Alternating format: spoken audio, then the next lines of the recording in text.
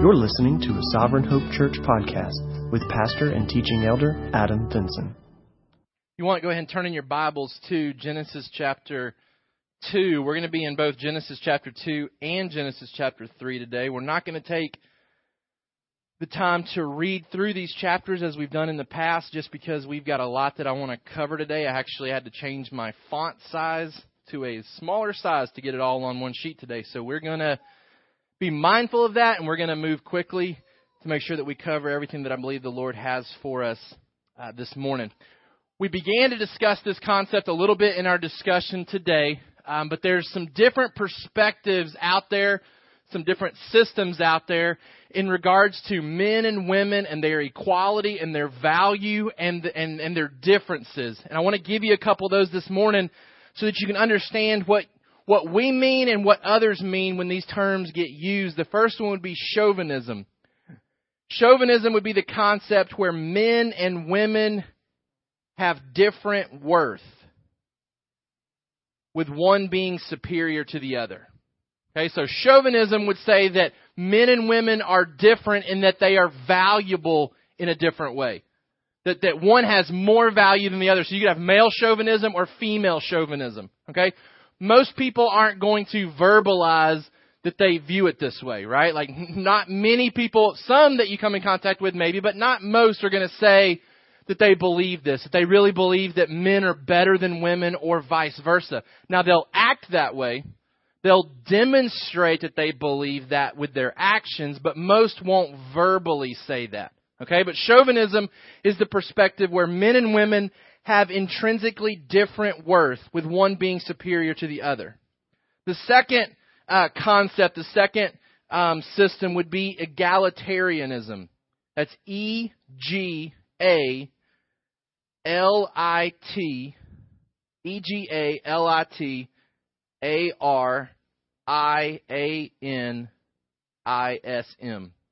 Egalitarianism. Okay? Sounds like what it means. Men and women should share identical authority and responsibilities because they're equal.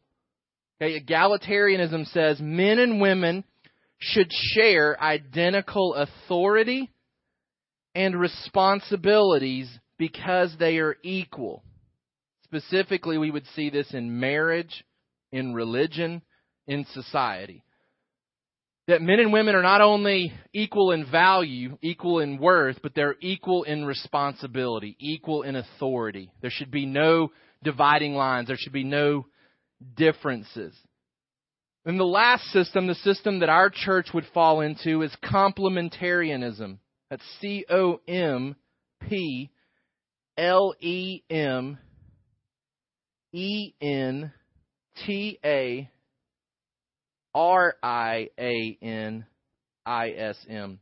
Complementarianism. That'll probably be the last time we say it today because you have to really think about it when you say it.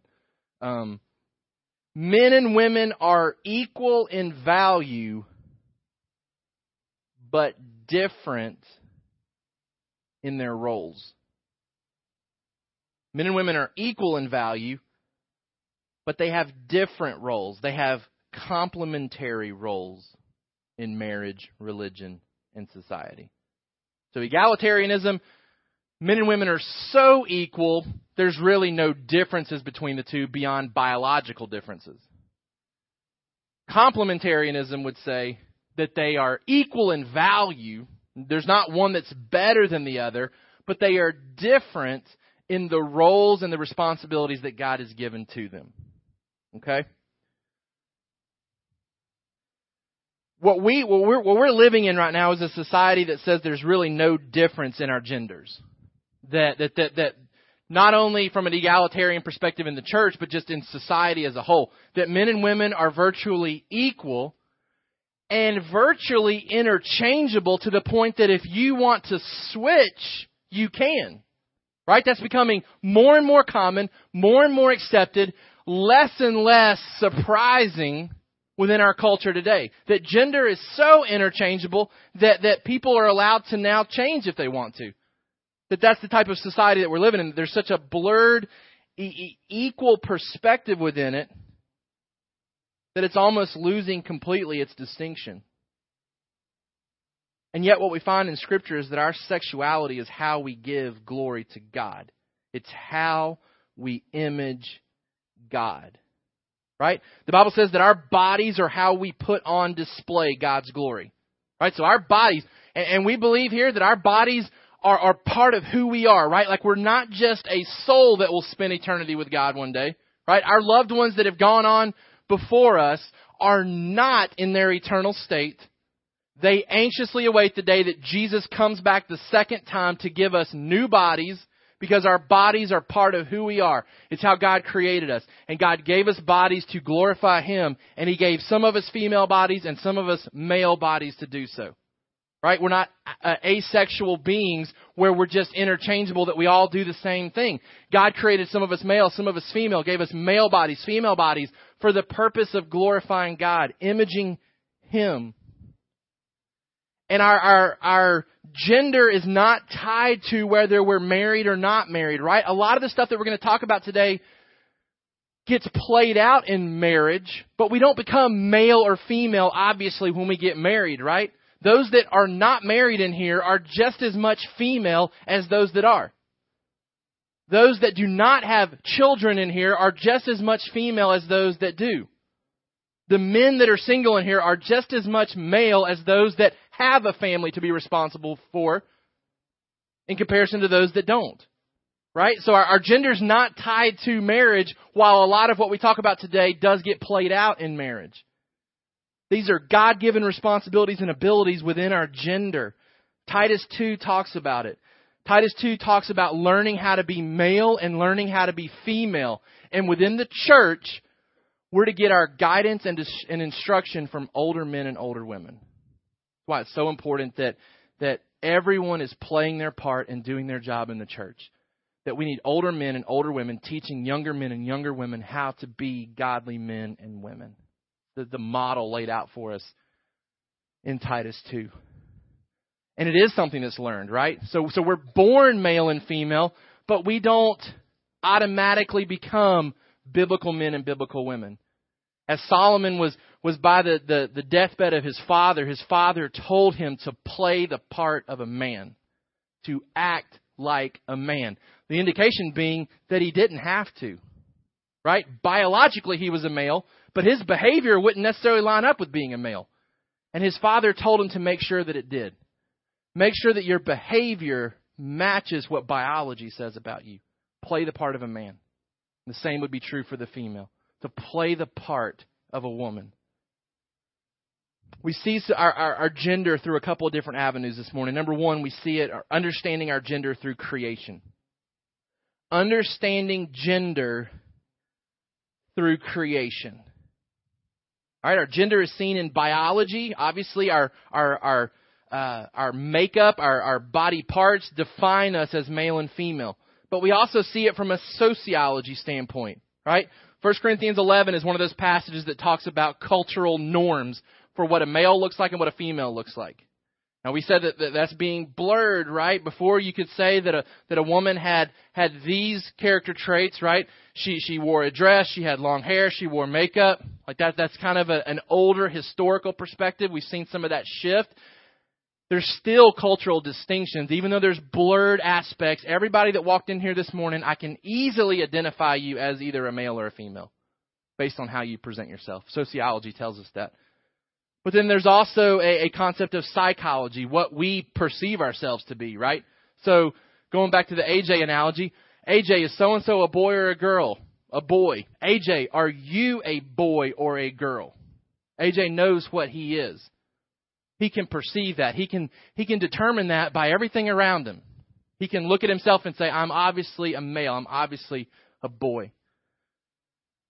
Understanding gender through creation. First of all, what we see here is that God creates equally different throughout His creation. Going back to Genesis 1, God creates equally different. Look at the equally different creations that God has in Genesis 1. He creates light and darkness.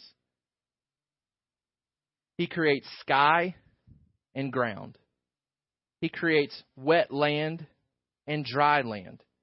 He creates sun. He creates moon. He creates swimmers. He creates flyers, right? He separates the different types of animals. He creates male and he creates female. That's the pattern that God uses in his creation. He creates things equal, right? The sun and the moon are both necessary for our survival. They're both necessary to what we experience here on this planet, but they're different. They have different purposes, different roles. We don't downplay the importance of the moon and say that, well, the sun's far better than the moon. We need both. We need both. We need both wet land and dry land. Right? None of us wants to live on a boat for the rest of our life, but we do enjoy going out on boats. Maybe some of you would enjoy living on a boat for the rest of your life. I don't know. We need both. The same is true for male and female. God creates them equal. They're both necessary, both important, right? Creation's not complete without the other. God says that. It's not good for man to be alone. It's not good for man to be without a female. Right? I think there's a reason that God didn't just create an earth of males, right? As much as I love going down to Chris Henson's cabin and spending a few days with the boys, there's an element that's missing long term in that setting, right? Like it gets very unhomey very quickly for whatever reason with the lack of a female presence there. God is very good in that he didn't just create a planet of boys or a planet of girls, that he created us together with different giftings, different abilities, so that we maximize each other's strengths, we encourage each other's weaknesses for his glory, for his honor. God creates equally different. Secondly, God creates man with a distinct position. God creates man with a distinct position, and we're going to see that God creates woman with a distinct role. God creates man with a distinct position. We're going to call that position the initiator. The initiator. And that's important because I want to differentiate between man having the responsibility to do everything in a marital relationship. When we talk about a man leading, it's not that man makes all the decisions. It's not that man always gets his way. It's that man takes responsibility to initiate in the relationship. It's when man determines and sees and foresees problems and issues and initiates solutions. There should always be conversation between a husband and a wife. There should always be a working together within the relationship. But the primary responsibility for the initiating of, hey, now that we live in a new area, we need to be going to a church, right? Now that we live in a new area, we need to be getting up on a Sunday morning to fellowship with other believers. As a family, we need to be in prayer together as a family. That should be initiated by the husband. He's the initiator. Man is created first to establish this position of leadership. In Genesis chapter 2, verse 7. Genesis chapter 2, verse 7, it says, "Then the Lord God formed the man of dust from the ground and breathed into his nostrils the breath of life. And the man became a living creature." I think God's very intentional in how chapter 2 plays out. Chapter 2 is necessary. He already told us about man and woman in chapter 1. Chapter 2 gives us the details. It's a further description of chapter 1, and I think it's a necessary description because it tells us some really important things about how God's designed things. That he designed it where man was created first and woman wasn't created at the same time. If you just read chapter 1, you'd say, oh, God created man and woman together at the same time. What we find in chapter 2 is that they're separated in their creation timeline. We've already said that God creates woman separately, creates that need inside man. He sees all the animals, sees that he doesn't have a complement to him. He sees a need, sees that God provides that need. But man is created first to establish a position of leadership. But it's important to understand for our men in this church that we are always under leadership ourselves. Right? Ephesians chapter 6, verse 9 reminds us.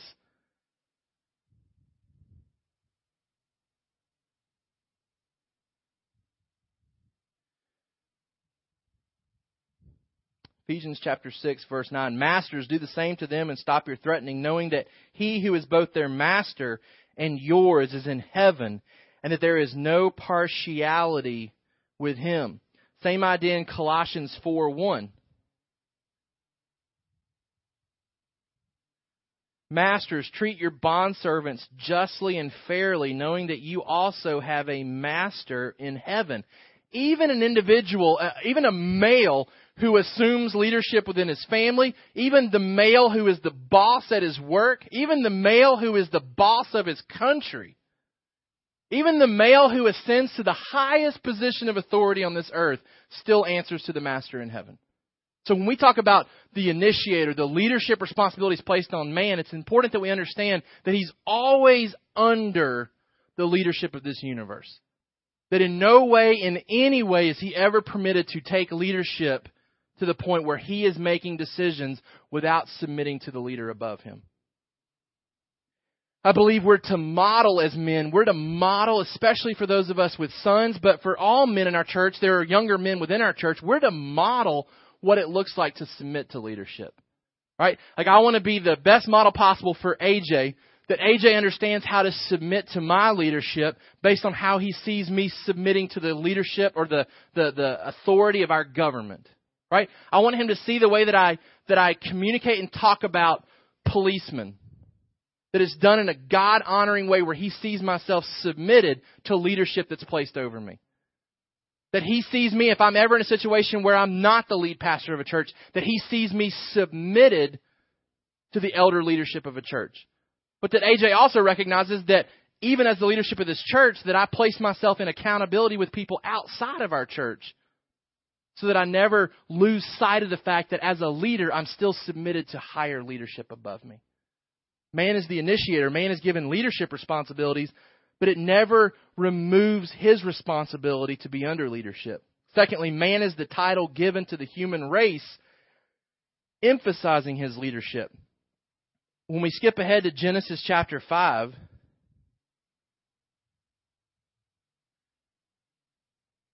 verses 1 and 2, this is the book of the generations of Adam. When God created man, he made him in the likeness of God. Male and female, he created them, and he blessed them and named them man when they were created. That in no way is meant to communicate that man is better than woman or that man is more valuable than woman. What it does indicate to us is that man has a responsibility. That the naming of the human race as man emphasizes man's leadership over the human race. Man is established as the provider and the protector of the family. In Genesis 2:15.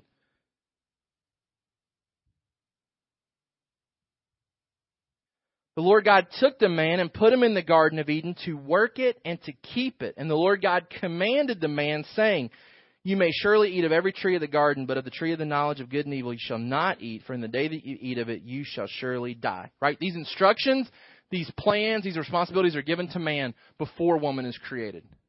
The responsibility to work the garden, to keep the garden, the primary job of doing that was given to Adam. Now, woman's brought into the picture to complement that effort, to assist in that effort, to help in that effort. But the primary task, the primary job was given to Adam here before Eve was created.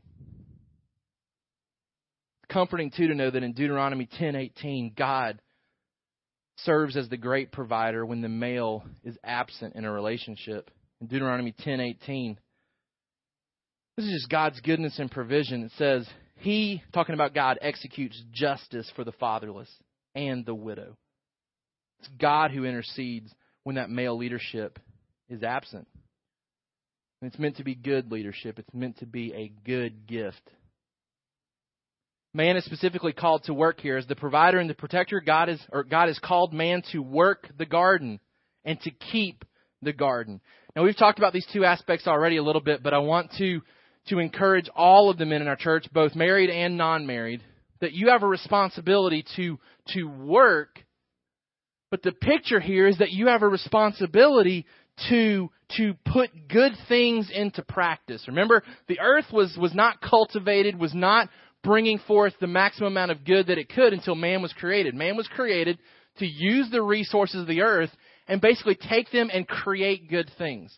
We have that responsibility within our workplaces. Again, you may be in a situation where your work feels very mundane and very non-eternally significant. But even within that work environment, you have the responsibility to create good practices, to create good habits, to create a good environment. That's part of God's responsibility given to you. That you work the garden, that you work it well, that you create good within that environment. And then secondly, you keep it. You keep it. The idea there is that you protect the progress. You protect the good progress that's already there. You view it as your garden to protect. You guard it and you protect the progress while also creating additional good. That's the picture here given to Adam. The responsibilities given to Adam. Man is called to cherish the woman. We're going to see as woman is created that God calls Adam to cherish her as a truly good gift. In 1 Peter chapter 3, verse 7, likewise, husbands, live with your wives in an understanding way, showing honor to the woman as the weaker vessel, since they are heirs with you of the grace of life, so that your prayers may not be hindered. You know what that last part means? Your prayers may not be hindered. That's not beating around the bush there. But what Peter is saying is that if the male and the female that are married, if the man is not owning up to his covenantal obligations in that marriage, then he has no prerogative to come to God in prayer asking for God to honor covenantal obligations with him. He says, you make sure that you're honoring your wife and serving your wife and doing what you're supposed to do as a male in that relationship so that your prayers aren't hindered with your Father, with your God. There's a big responsibility placed on the man there. That he is fulfilling what he's supposed to be fulfilling in his covenant with a woman. He's to cherish that woman in a way that it doesn't hinder his relationship with God. Man has been placed in gardens all around the world, and gardens always attract serpents. We have a responsibility to protect our gardens. I was teaching our 7th grade chapel recently, and we were talking about some of these concepts, and I challenged our boys. I said, look, I am tired. I am tired of the stuff that's happening in the locker rooms. I'm tired of the stuff that's happening outside of teacher supervision. And I challenged our boys. I said, boys, you have been created as male. You have been created as men of God, and you have been created to protect this 7th grade here at Trinity. And when you see inappropriate behavior happening, inappropriate language happening, you have a responsibility to step up and speak to it and protect this area. God has given it to you right now. And I believe that. I believe that as men, we have a responsibility to protect the environments that God has put us in. Next, God creates woman with a distinct role. That role we'll call the responder. The responder. And we're going to see the value that's connected here to woman. And I want to confess that I've made this mistake before. And I was so encouraged. Where is Dave not here today? Dave's in nursery. Dave posted a really cool article a couple of weeks back on the city. I don't remember what the rest of the article said because I remember this one thing that was there that really resonated with me. It talked about how a woman's value should never be tied to her relationship to a man. And I've made the mistake before in counseling young men in regards to sexual purity. I've challenged them and told them, I said, you need to view that woman as a father's daughter. That's somebody's daughter. Or that's somebody's future wife. As though that woman should be viewed from a pure standpoint because she belongs to a man or will belong to a man somewhere down the road. And that's an inappropriate view, and I apologize if I've ever used that concept with you because I was really challenged by that. That a woman demands to be cherished and to be loved and to be kept pure regardless of any connection with a man. Regardless of any connection with a man. Because when her father dies and if she remains single for the rest of her life, we have an obligation to keep her pure, men, regardless of any ties that she has with a man. That she has value because she's created in the image of God. That she's created in the image of God. Woman possesses great value and then she completes the human race. Genesis 2:18 through 20. In no way does God giving leadership responsibilities and accountability to the male aspect of the race diminish the value of the woman in any way. She completes the human race according to God. Verse 18 of Genesis 2, then the Lord God said, it is not good that the man should be alone. I will make him a helper fit for him. God says, what we have here is not the long-term solution. The image of God here on this earth would be incomplete without female. This earth needs the women that God creates. And that elevates woman to the highest value. In no way is her value diminished in any way because she's created to respond to man. Because her existence is absolutely necessary. Genesis 1 says God creates a male and female in the image of God. That both are necessary for God's image to be displayed properly here on this earth. Woman possesses great value in that she is instrumental to the continuation of the human race. Right? The mandate there is for us to be fruitful and multiply. And while man obviously plays a role in the reproduction process, the bulk of it falls upon the woman, right? The bulk of it falls upon the woman. The woman carries the baby for the 9 months. The woman bears the pain of the childbirth. And oftentimes, many times, the woman is responsible for the bulk of the raising of that child from a time standpoint, right? If we were to compare and contrast, most of the time the mom spends more quantity time with the children than the father does, depending on the arrangement, depending on the relationship at home. The woman bears a huge responsibility and a huge privilege in the continuation of the human race. Woman was created for man to complement him. Back in Genesis 2:18, the Lord said, "It's not good that man should be alone. I will make a helper fit for him." She's made to complement man. She's not a duplicate, but a complement. And the word actually carries the idea of filling an area that is lacking. Which also brings man back down from any pedestal that he'd like to put himself upon. That she fills areas that are lacking with how God created us. And He designed it that way. He designed it where we need woman. Where we need her giftings and her abilities to image God properly. And it also means that woman needs man, right? If she's a helper, she needs something or someone to help. Don't we all hate showing up in a situation where we're there to help and yet there's no guidance or direction about how to help? Right? Like, we have to battle that at times with working with the Sonoy people in the events. Because we show up ready to work, and a lot of times it's disorganized, and we're trying to work with them and trying to understand how we can help them. There's nothing more frustrating than showing up ready to serve, ready to help, and there's no guidance and no direction. But that's how God creates woman. God creates woman, and she's there to help. She's ready to show up and ready to complement and ready to do what's necessary to fill the areas that are lacking. Which again supposes the fact that the man is there to initiate and to lead so that woman has something to help and something to follow. Both working together for God's glory. Both absolutely necessary. Both equally valuable, but both with different roles to play. Woman was created from man to show her dependence upon him. Right? Back in verse 21, so the Lord God caused a deep sleep to fall upon the man, and while he slept, took one of his ribs and closed up its place with flesh. Woman understands her dependence upon man because she comes from man. And then woman is named by man to show his responsibility over the woman. Genesis 2:23. Then the man said, "This is at last bone of my bones and flesh of my flesh. She shall be called woman because she was taken out of man." We talked about how naming things in Genesis shows authority and responsibility. And again, that word authority carries a negative connotation too oftentimes in our society and culture. But by giving woman to man, man assumes the responsibility of caring and protecting, guiding and leading. That's something that God has placed upon his shoulders. Two questions that I want to answer in this section. Question number one, how are we equal? So I told you we're equal, but I believe we're different. How are we equal? Answer to that. We both find our source in God.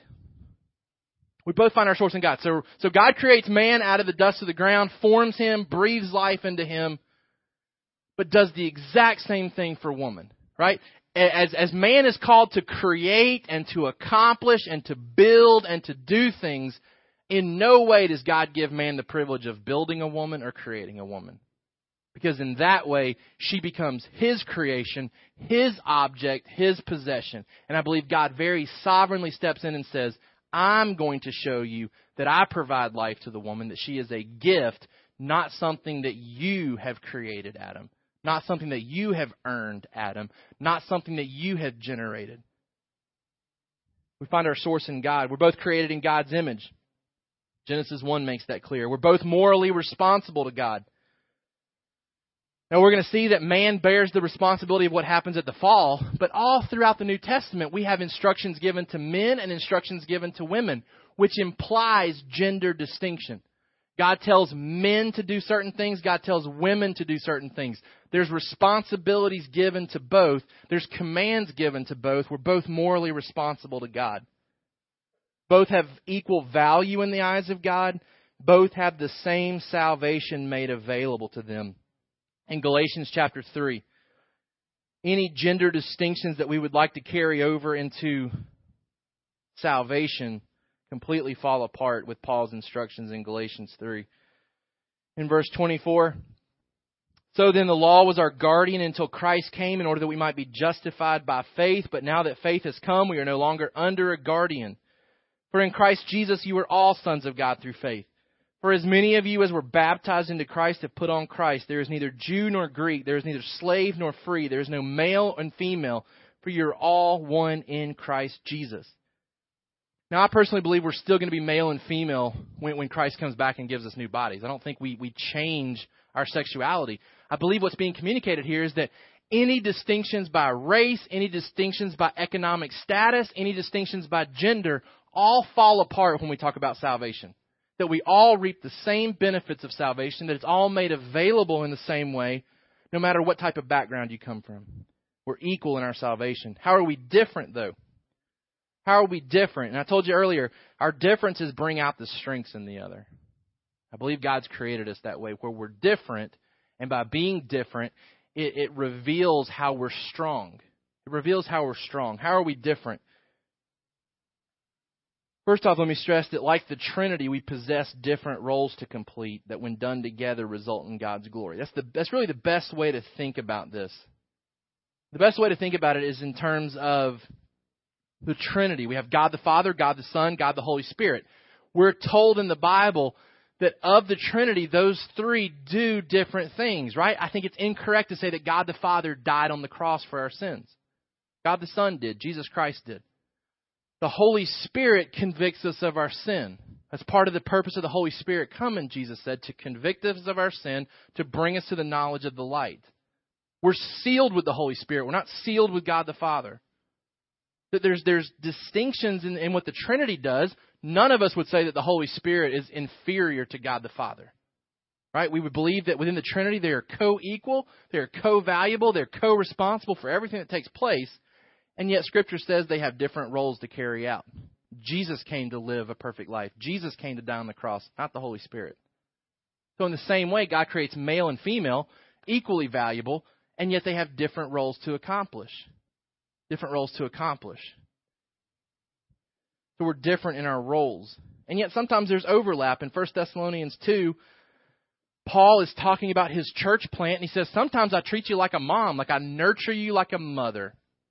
And then other times he says, I speak to you like a father. So even in how we play out as male and female, there's times where we overlap and we function like the other. We take some of those strengths and we exhibit those as well within our gender. But overall, we have different giftings that God has bestowed upon us. Secondly, we understand gender through the fall. We understand gender through the fall. 3 points I want to make here. There's first of all, gender crisis in the temptation. Gender crisis in the temptation.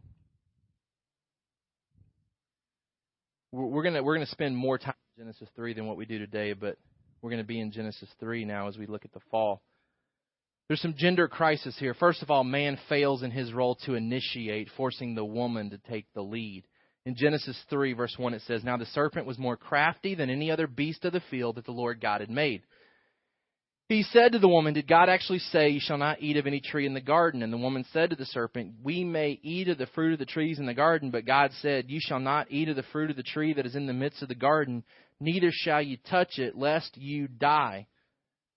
Serpent said to the woman, "You will not surely die, for God knows that when you eat of it, your eyes will be open, and you will be like God, knowing good and evil." So when the woman saw that the tree was good for food, and that it was a delight to the eyes, that the tree was to be desired to make one wise, she took of its fruit and ate, and she also gave some to her husband, who was with her, and he ate. Then the eyes of both were open, and they knew they were naked, and they sewed fig leaves together and made themselves loincloths.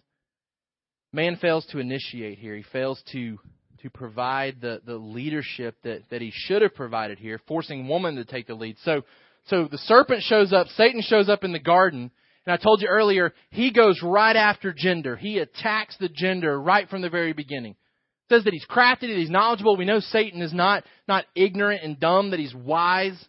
He's wise and crafty in his deceit. So I believe absolutely that Satan understood that God had set up male and female, that he had set them up as husband and wife, and he had set them up to function in a certain way, and he goes in to deviate from that. He says, I'll speak to the woman. I'll speak to the woman. While man was placed in the garden first, man was placed with the responsibility to protect it, Satan comes in and begins to converse with the woman. And the Bible later tells us that Adam is with her. He's with her, and he sits back passively and lets all this unfold. In no way tries to intervene and clarify the false doctrine that's being presented to his wife. This would be the equivalent of a man sitting on his couch while a woman has interaction with Mormon missionaries or Jehovah's Witness missionaries, never gets up to intervene, allows the woman to come in and say, "Hey, I think we should convert to this religion." He says, "Okay, let's do it." That's what we ultimately have here. Is Satan shows up and says, "You're following the wrong God. You should be God. You're following the wrong person." And she's deceived, and Adam does absolutely nothing to protect. He does nothing to initiate a change here in this situation. He fails to protect, allowing sin to enter the garden. This was what God had tasked him to do, to keep it, to protect the progress. Remember, God has created a good environment. Adam's supposed to make it better. Adam's supposed to cultivate it and make it a greater situation because God has designed it that way. And yet Adam allows it to regress. He doesn't keep it. He's not working anything good here. He's just sitting passively. He fails in his role to protect. He fails in his role to lead, falling into sin himself.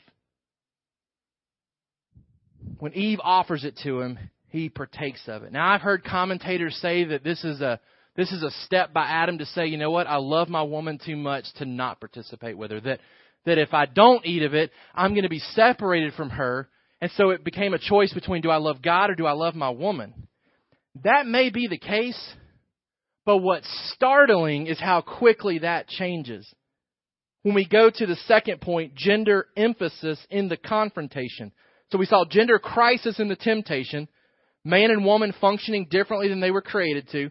Then we see a gender emphasis in how God confronts them. God confronts the man, showing who he views as ultimately responsible here. When we move to verse 8, and they heard the sound of the Lord God walking in the garden in the cool of the day. And the man and his wife hid themselves from the presence of the Lord God among the trees of the garden. But the Lord God called to the man and said to him, "Where are you?" He said, "I heard the sound of you in the garden. I was afraid because I was naked and I hid myself." He said, "Who told you that you were naked? Have you eaten of the tree which I commanded you not to eat?" The man said, "The woman whom you gave to be with me, she gave me fruit of the tree and I ate." You know what's really going on right here? God confronts Adam, shows that he views Adam as responsible. And we see the other extreme of Adam here. We saw the passive Adam. We saw a passive man when he sat back and did nothing. And as men now, fallen men, we struggle with being passive. We struggle with being lazy. We struggle with sitting back and not initiating and doing the things that God's called us to do. We struggle with taking the easy way out. But what we see here now when God confronts is we see the other extreme. We see the abusive extreme, I believe. Because Adam is very aware that God said, if you eat of the tree, you'll die. And when God confronts him, Adam says, it was her. If you want to do anything, you kill my wife. And that's the extreme abusive situation that many women have to get rescued from. A man who is so intent with what his needs are and his perspective and his selfishness that he would turn on his wife and be abusive towards her. And this is where everything begins to break down for the male race. And everybody in here that is male, I believe, is prone to struggle in one of these areas, and we have to fight against that old man. The old man has been taken off of us if we're Christians. And as we strive to be sanctified and glorified and become like Christ, we are prone to fall back into our old habits, and it's in one of these two areas.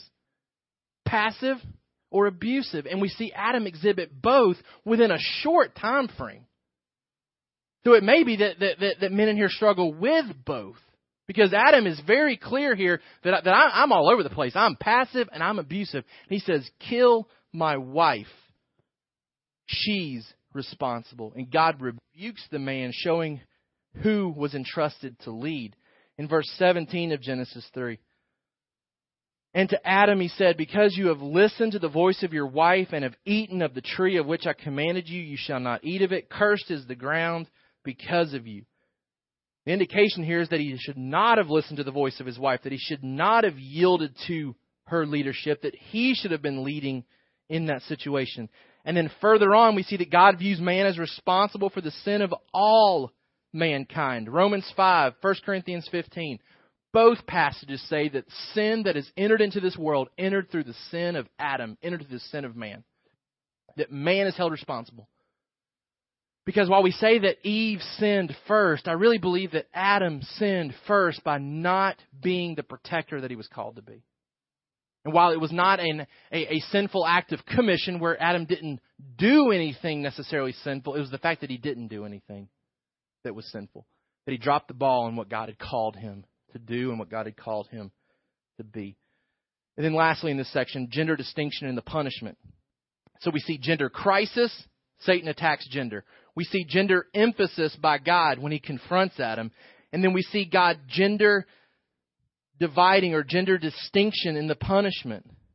God's curses are consistent yet unique to man and woman, showing that there's equality in moral responsibility but difference in gender responsibility. Do you see that? Both of them get punishment. Both of them are held accountable for their actions, but they're punished differently. It shows that they're equal, right? Eve doesn't get off the hook because she's the responder and Adam failed to lead, and so Adam gets punished and gets slapped on the wrist, and Eve doesn't get anything. They're both held accountable because they're both equally responsible, but they're equally responsible yet different in their responsibilities, and God punishes them differently. And I believe God punished them based on their normal places in life. Adam as the normal supporter of the family, Eve as the normal caretaker for the children. Man is cursed in his role of leader and family provider. Verse 17, and he said to Adam, because you have listened to the voice of your wife, eaten of the tree of which I commanded you, shall not eat of it. Cursed is the ground because of you. In pain you shall eat of it all the days of your life. Thorns and thistles it shall bring forth for you, and you shall eat the plants of the field. Right? Both of them are punished with pain. Woman gets pain in childbirth. The man gets pain in his work. That work becomes difficult. The work that was supposed to be satisfying and fulfilling becomes difficult for him. His leadership is ultimately to be rejected. Right? Like he's supposed to lead the earth. He's supposed to cultivate the earth, supposed to take care of the earth.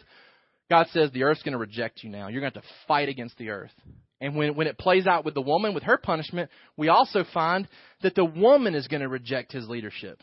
That while woman was created to just naturally respond, that it was supposed to be like a dance with the man leading and the woman following this beautiful picture, there's going to be hiccups. There's going to be struggles. That his leadership is going to ultimately be rejected and questioned, and he's going to have to fight to be the man that God's called him to be. Man must fight now against being passive and being a tyrant. In one of the books that I was reading, the author said, the greatest threat to your family is your own sin and rebellion. Listen to what he said. I used to think that if a man came into my house to attack my wife, I would certainly stand up to him. But then I came to realize that the man who enters my house and assaults my wife every day is me. Through my anger, my harsh words, my complaints, and my indifference. The author says the biggest threat to my family is not some intruder. It's me. It's me who enters the house every single day, comes from work where it's been painful and difficult and hard. And if I come in passive or as a tyrant, I'm the biggest threat to my family. The author says we have a responsibility to kill. We have a responsibility to kill the dragon that lurks in our own heart. We're the biggest threat to our family as men. We have to kill the old man of being passive or being a tyrant. Woman is cursed in her role as a childbearer and as a male helper. Genesis 3:16, to the woman he said, I will surely multiply your pain in childbearing. In pain you shall bring forth children. This isn't just in the delivery process. It's in the whole process of a woman's fertility. That there's pain, there's difficulty. There's aspects that a woman would not desire, would not to choose to have to bear. Even in raising her children, there's pain in the aspect of childbirth. Raising her children to see them not do the things that she desires for them to do. There's pain in that process because of the sin that was chosen. Woman must fight now against being a leader and being manipulative. It says, your desire shall be for your husband, and he shall rule over you. That there's an unhealthy perspective in the woman now as a sinful woman, that she desires to do what Eve did and to take the initiative and to lead. She desires that, and yet she's called to submit. She's called to submit. We don't see any instructions here about Eve being called to submit to Adam. Why? Because she would have naturally done that in her creation. That's what she was created to be. That's what she was created to do. And yet now we have to have verses that call the woman, call the wife to submit to her husband, because everything inside of her says not to. I'm going to manipulate him. I'm going to rule through manipulation, or I'm just going to try to seize control of the situation.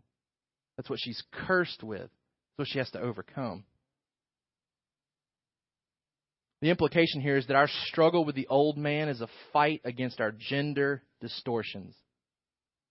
Satan's plan is to distort the image of God by attacking our understanding and application of gender.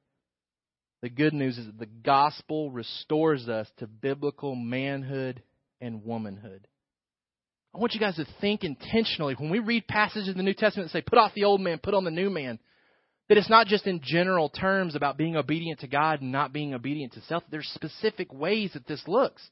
These curses get carried down. It wasn't just that Adam and Eve were cursed with this. We're all cursed with sin, but as males, we're cursed in a certain way. As females, we're cursed in a certain way. And we're called to overcome those curses through the power of Jesus Christ. Because of the gospel, God is recreating new creations, right? We're new creations. The Holy Spirit's living inside of us, and God is changing us. And not just changing us in general terms where we love each other more and we serve each other more, but in specific ways. That as men, we're being rescued from being passive, and we're being rescued from being overly aggressive. That we're timid with the people that we're in relationship with in a way that is healthy, where we're caring and nurturing, that we're understanding, and that we initiate and we lead. We overcome that. As women, that we move away from the stereotypes of negativity towards women. That we willingly submit to the leadership placed over us. That we set aside any agendas that we have, any agendas that society says that we should have, and we submit for the glory of God to the role that He has called us to play as a complement to the males that have been placed in her life. Setting aside any attempts to manipulate, any attempts to seize control, but to complement and to help, to fill the areas that are lacking with the beautiful gifts and abilities that God has given to you. Lastly, we understand gender through the church. We understand gender through the church. First of all, through the model of Jesus. Real quick, Jesus' example. He honored, taught, and loved women and used them as a vital part of His ministry. However, He never elevated them to the highest level of leadership within His ministry. He chose men for the senior leadership positions, but He elevated women to a higher status than society ever would have by talking to them in public. This was a big deal when Jesus was talking to the woman at the well. It wasn't common, wasn't norm for men to address women in public. And Jesus says, she's got value. She needs salvation. I'm going to talk to her. By using them as examples of faith, by teaching them theology, taking support from them. One of the biggest reasons, or one of the biggest evidences for the resurrection is that the biblical accounts have women discovering the resurrection first. The implication is that if it was made up, you would have never written it with women finding out first. Not in that society, because you lose credibility that way in that society. You would have never made that up. If you were trying to orchestrate the resurrection, you're standing back and saying, Jesus is dead. The movement's going to stop. We got to get this going again. Let's make up a story that he came back from the dead. And in doing that, let's make up a story that women find out first. No. He would have been booed out of the room. We can't have that. Nobody will believe that. Jesus elevated women when society was seeking to bring them down. There was great value placed upon them. And then through the instructions of Paul wrote extensively on leadership and organization of the early church. He was very specific about the roles of men and women in the body of Christ. I don't want to take too much time in reading these. I'll give you these passages if you want to kind of look at them later. 1 Corinthians 11, verse 3 through 16. 1 Corinthians 14, verses 34 through 36. 1 Timothy 2, 8 through 15. 1 Corinthians 11, 3 through 16. 1 Corinthians 14, 34 through 36. 1 Timothy 2, 8 through 15. All these passages have to do with the roles that women play in the church, specifically that they're what we would believe called not to teach within the church from an authoritative leadership standpoint. And in all these cases, they go back to Genesis for their reasoning behind it, right? When Jesus was asked about marriage, he went back to Genesis. When he was asked about divorce, he went back to Genesis. When Paul was asked about gender roles within the church, he goes back to Genesis and says, here's how it should look, and here's why it should look that way, because of how God created it, how God made it. I think it's important to note that Paul recognized that a woman's ability to teach exists, and he allows for women to learn within the church, something that was culturally unthought of at the time. All right, so Titus 2:3 talks about women teaching. Proverbs 1:8. Proverbs 31:26, when you see the role that the Proverbs 31 plays, she's a teacher. Right? She teaches her children.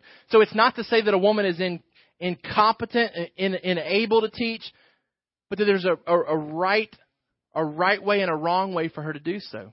We even see an example where Priscilla and Aquila teach and instruct and disciple together. The implication is Apollos, right? Like my future son Apollos, that cool name Apollos, right? There's another mention for him.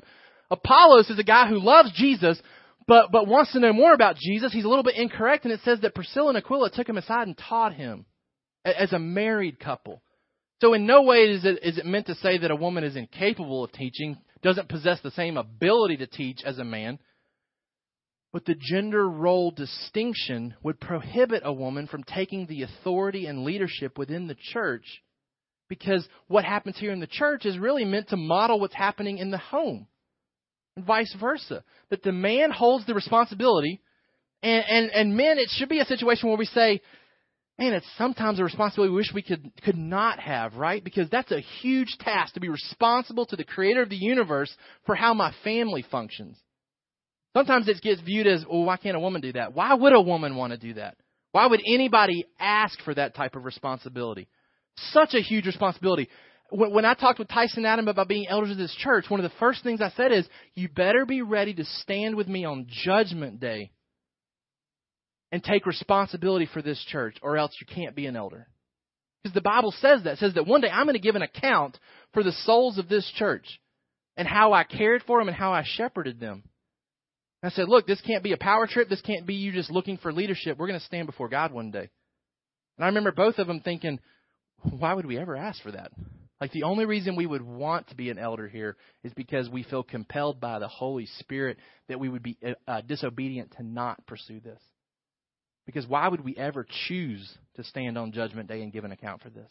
That's a huge responsibility.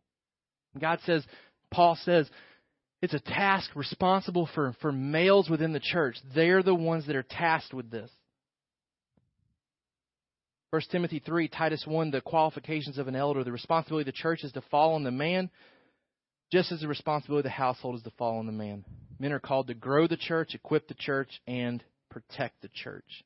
Right? Like that's what we see the elders responsible for. It's very fatherly responsibilities. The protecting of the church from false doctrine. Right? We're to protect our homes. We're to grow the church. We're to grow our homes, be fruitful and multiply. That the males take the lead, the initiation of that. And yet we call upon women within our church to serve faithfully and to serve in prominent roles within our church, right? So while we don't have male and female elders, we only have male elders, we have male and female deacons because we believe that there's some liberty and freedom in what the deacon does in the local church, right? We see qualifications of a deacon. I believe we see qualifications of a female deacon as well. But we don't see a defining role that this is what deacons do. So within our church, we call upon men and women to take the lead in organizing ministries. And churches that don't have female deacons have female ministry leaders virtually all the time.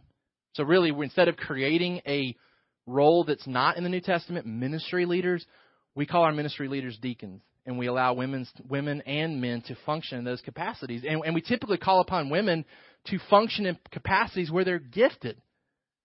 So Melissa handles our hospitality. She handles the meals within our church. She handles that hospitality aspect that so many women are driven to and gifted to accomplish.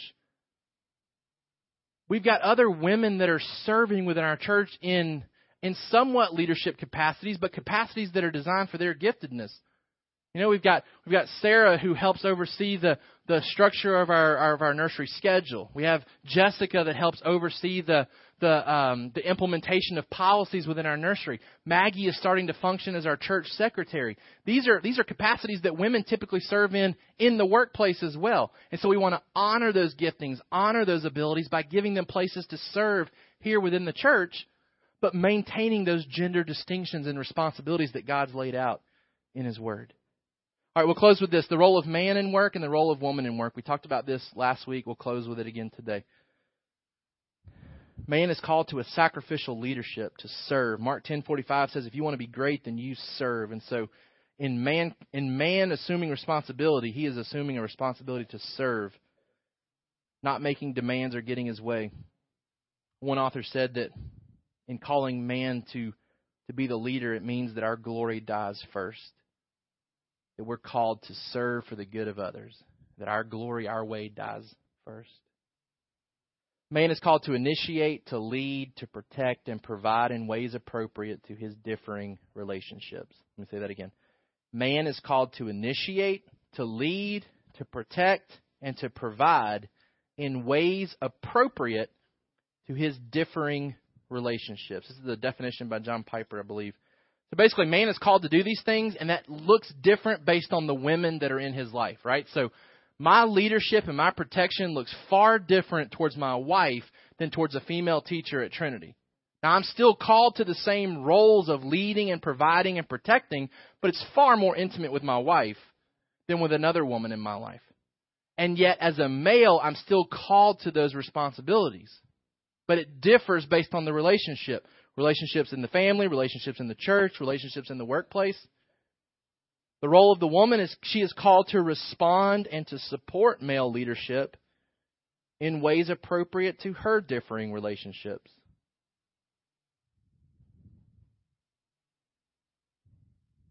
Woman is called to respond and support male leadership in ways appropriate to her differing relationships.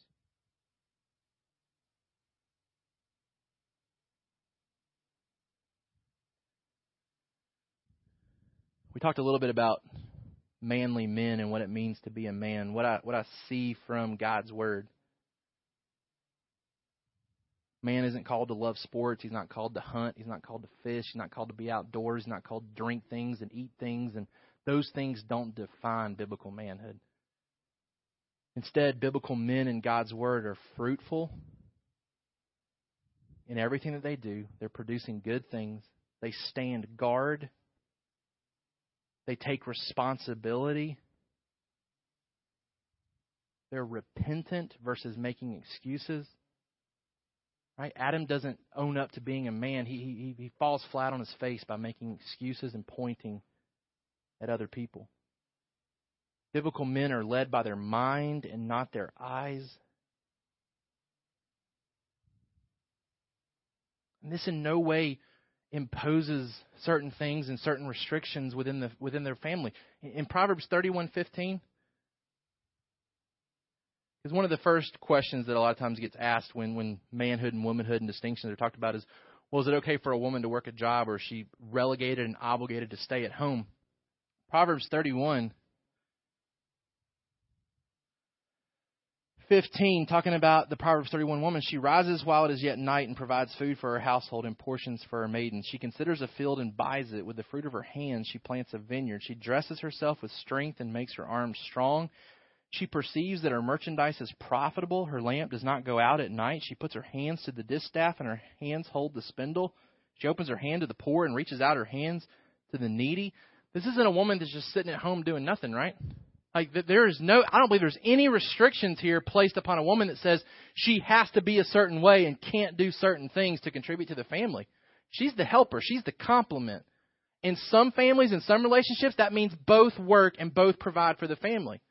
I believe the main responsibility, the main initiator, the one that's supposed to determine whether that's needed or not needed, is the male, the husband. But in no way does it mean that the woman is not able to complement and help and contribute in certain ways. It looks different in all of the married relationships here. We have some that stay at home, some that are very active in the workplace, some that maybe even make more money than the husband. And I don't see anything in Scripture that would say any of that is wrong. This woman right here is very busy and very productive, and she could probably give a lot of lessons on the productivity that we talked about in previous weeks, about how to get things done in a timely manner, because she is very busy. She's very busy doing a lot of things that I believe complement her husband very well. And that's something that gets worked out in each marital relationship. The husband determines, this is where our family's going, this is the direction we're going, and the wife comes alongside and complements that, and complements it in different ways. It plays itself out differently in all of our marriages. And Lord willing, it plays itself out for the glory of God. Next week, I'm excited as we kind of continue this. We're going to do, Lord willing, we're going to have a 3-part, one sermon. And so basically, Tyson, Adam, and I are going to share the teaching responsibilities next week, and we're going to speak for about 15 minutes each. I'm going to speak to singleness and the gifting of singleness and how to maximize your singleness for the glory of God based on what we see here. Maximizing yourself as a man, as a woman when you're not married. Tyson's going to speak to a biblical view of marriage and what the purpose of marriage is in relationship to Genesis. And then Adam's going to speak to the purpose and the responsibility of parenting that flows out of what we see here in Genesis. So I wanted to give them an opportunity to speak here before this year closes out. And so we're going to kind of share the responsibility next week and tag team it a little bit and speak for about 15 to 20 minutes each. And so I'm excited about being able to do that together next week. I'm going to close this in prayer real quick, close this time out. And then, like I said, to close out today, I want us to just have an opportunity to share requests that you might have as we approach this week, especially in light of what we've been talking about, struggles at work, struggles that we can pray for as we strive to live out our masculinity and our femininity. Is that the right way to say that? I've purposefully not said that because that's a hard word to pronounce too. As we try to live out being male and female this week, that we do so in a way that honors God. And I want us to be able to pray for that if there's specific ways that we can this week. So I'm going to pray for us, and then I want to give you an opportunity to share as we pray together to close. Father, we thank you so much for what you reveal to us in your word. And God, I know that some of this can be difficult because it goes against cultural norms, unfortunately, that are being established right now by the enemy. And God, I'm thankful that we can be drawn back to Genesis to understand our gender distinctions and roles and responsibilities that have been given to us. God, I'm thankful that you have equipped this church with males and females. And God, I know that both are gifted differently. And that both are absolutely necessary if your image is going to be portrayed properly to all creation. And so, God, I'm thankful for a church that is made up of both, where both are called to serve alongside of each other. And Father, I'm praying that the men in our church would embrace their responsibilities. God, that you would call them away from being passive. God, that you would guard us from being abusive and being selfish. And instead, Father, we would be sacrificial examples of leadership within our homes, within the church, within our interaction with others. God, I pray that we would model and mimic the example set for us by Jesus Christ. Father, I pray for our women, that you would encourage them, that you would stimulate them to be the godly women that our church so desperately needs. God, that our older women would embrace the responsibility of teaching our younger women. God, that they would embrace the high privilege of being a helper, of being a complement, and seeing that ultimately what that means is they fill the areas that are lacking. God, help them to see that they're not a duplicate. They're a complement, a necessary complement. God, I pray that as men we would bestow value upon the women that are placed in our life because they are created in your image. God, I pray that as a church, as we seek to glorify you, as we seek to be the new creations that you're calling us to be, that we would do so from the standpoint and the mindset of gender. We'd be the men that you're calling us to be. We would be the women that you're calling us to be for your glory, for your honor. We ask these things in Jesus' name. Amen. Thank you for listening to the Sovereign Hope Church podcast. We trust that you've been encouraged by the Word. For more information about our church, please visit our website at www.sovhope.org. Again, that's www.sovhope.org.